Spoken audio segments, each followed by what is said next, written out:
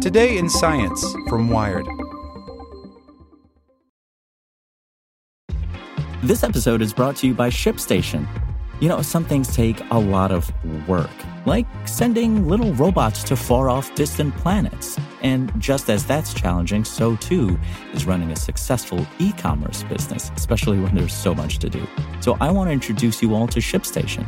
Now, I love using ShipStation because of its easy-to-use dashboard, which makes managing orders and printing labels a breeze and super smooth. Oh, and the customer service is just out of this world. It's exactly what you need to help grow your business. Sign up for your free 60-day trial at shipstation.com/technews. That's shipstation.com/technews. With the Lucky Land Slots, you can get lucky just about anywhere.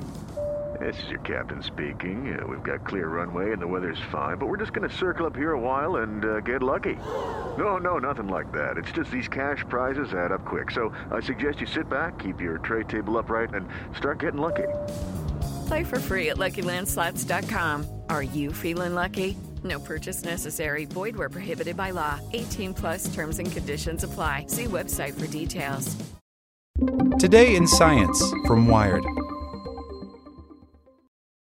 Robots are helping immunocompromised kids go to school. Sure, my telepresence robot had some issues, but for students like me who can't make it to campus because of disability or illness, these tools open new doors. By Jillian Okimoto. Back in 6th grade, I was a robot, or at least that's what I told anyone who asked. In reality, my 11-year-old self was completely human. In 2018, I was diagnosed with osteosarcoma, a rare bone cancer that meant 9 months of chemotherapy and too many surgeries to count. It was a year punctuated with hospital visits, needle pokes, and days when I felt too nauseated to even look at a plate of food. And yet my primary concern was that in my immunocompromised state, I was no longer able to attend school. The hospital was a meager substitute. Most of the activities available were coloring books and plastic toys. It was nothing compared to the learning I craved. And the nurses and doctors, although lovely, only made me miss my friends, who often couldn't visit, more. I missed the most mundane things, from eating lunches in the crowded cafeteria to playing tic-tac-toe with my friends in the margins of notebooks. Even the most boring classes or the longest assemblies would have felt like a blessing. I had loved school before, but in the hospital, all I could think about was how I took it for granted. Seeing my disappointment, the hospital loaned me a gift, a telepresence robot called the Vigo. The Vigo was the best alternative to school I could have gotten. Like a video call on wheels, it attended my classes for me while I maneuvered it from an iPad at home or in the hospital. Not only could I go to class, I could attend clubs, talk to my teachers, and even eat lunch with my friends. I finished 6th grade and was back in person the next year. My victory was short-lived. A year and a half later, the pandemic began and it was back to virtual learning. People often ask me how online classes compared to the Vigo, and I can say with confidence that the Vigo was light years ahead of Zoom or Google Meet. Although connection issues and audio problems were prevalent in both, virtual classes were somehow more robotic than an actual robot. One consolation I had, however, was that virtual classes made school accessible to those who remained in the hospital. Although COVID-19 was no friend to those with low immune systems, at least they could attend online school with their peers. Telepresence robots were no longer needed for that. But what happened when school reopened again? Chia-Chi Chu is currently the head of middle school at St. John's School in Houston. In 2018, she was my principal, and she was one of the main people who helped introduce the Vigo to my school. Being no stranger to virtual learning when the pandemic started, she agreed that the Vigo was a vast improvement from a simple video call. On Zoom, you're stationary, she says. When class ends, but with the Vigo, you were there virtually moving from class to class and your friends in the hallway could interact with you. They could interact with you in the class as well. That was the key. Those interactions that I craved in the hospital were the same that many missed during the pandemic. The robot could provide that for me in a way that Zoom classes never could. When asked about the potential for using telepresence robots following the pandemic, Chu agrees that virtual classes have changed people's perspectives. I think people now understand that that's a possibility that the Vigo can be used. Once everyone understood it, of course, the teachers thought it was really helpful, and they were grateful that you were able to stay connected between all the things that you needed to do with treatment. Chu was not the only one to acknowledge the changes that COVID-19 has made to the world of telepresence robots. Simon Strauss, currently head technical support expert at Vecna, the company that designed the Vigo, observed a difference as well. During the height of the pandemic, where everyone was going virtual, we did not see as much demand simply because literally everyone was virtual, he says. Following the reopening of schools, however, he saw an increased interest in the Vigo. More people had opened their eyes to how technology could aid those under heavy medical restrictions and how it improved virtual classes. Of course, the Vigo isn't the only telepresence robot out there. Another alternative is the AV1 from the Norwegian company No Isolation.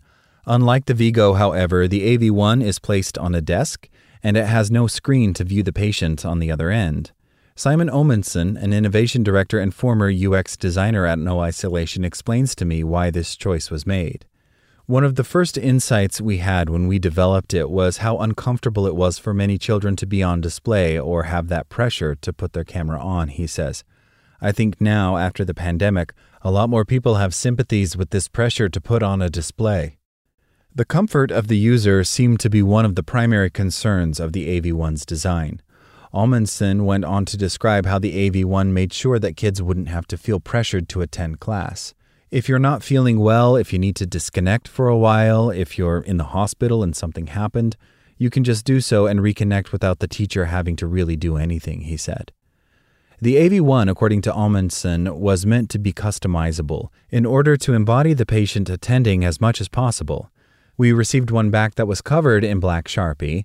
When requesting features, the user said they would love it if it had a Darth Vader voice filter, he says. I shared with him a similar experience with my robot, which was affectionately referred to as G202.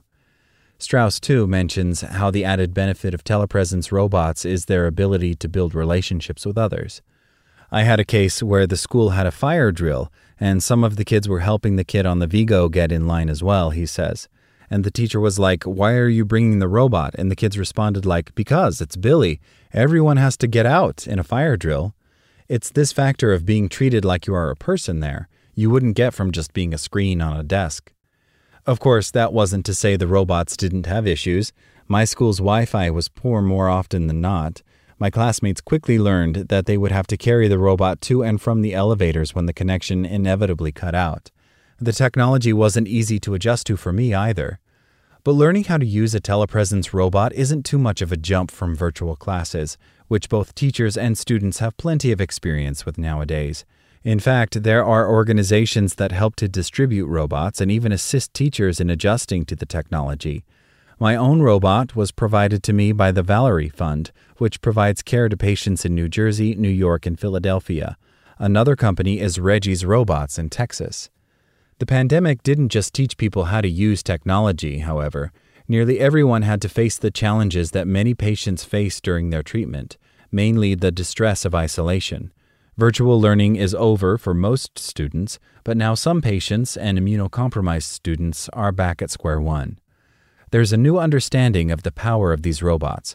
COVID-19 has given everyone the experience of feeling isolated, and for many, this technology is a solution that can keep them in class without falling behind, engaged with their friends and social lives, and most importantly, happy. So maybe I wasn't a robot in 6th grade, but they did make me feel less alone. Like what you learned? Subscribe everywhere you listen to podcasts and get more science news at wired.com/science.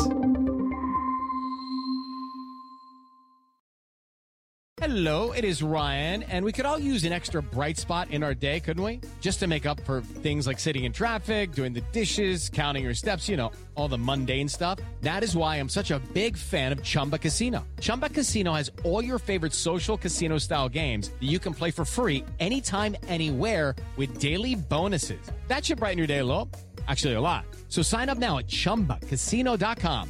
That's ChumbaCasino.com. No purchase necessary. VGW Group. Void where prohibited by law. See terms and conditions. 18+.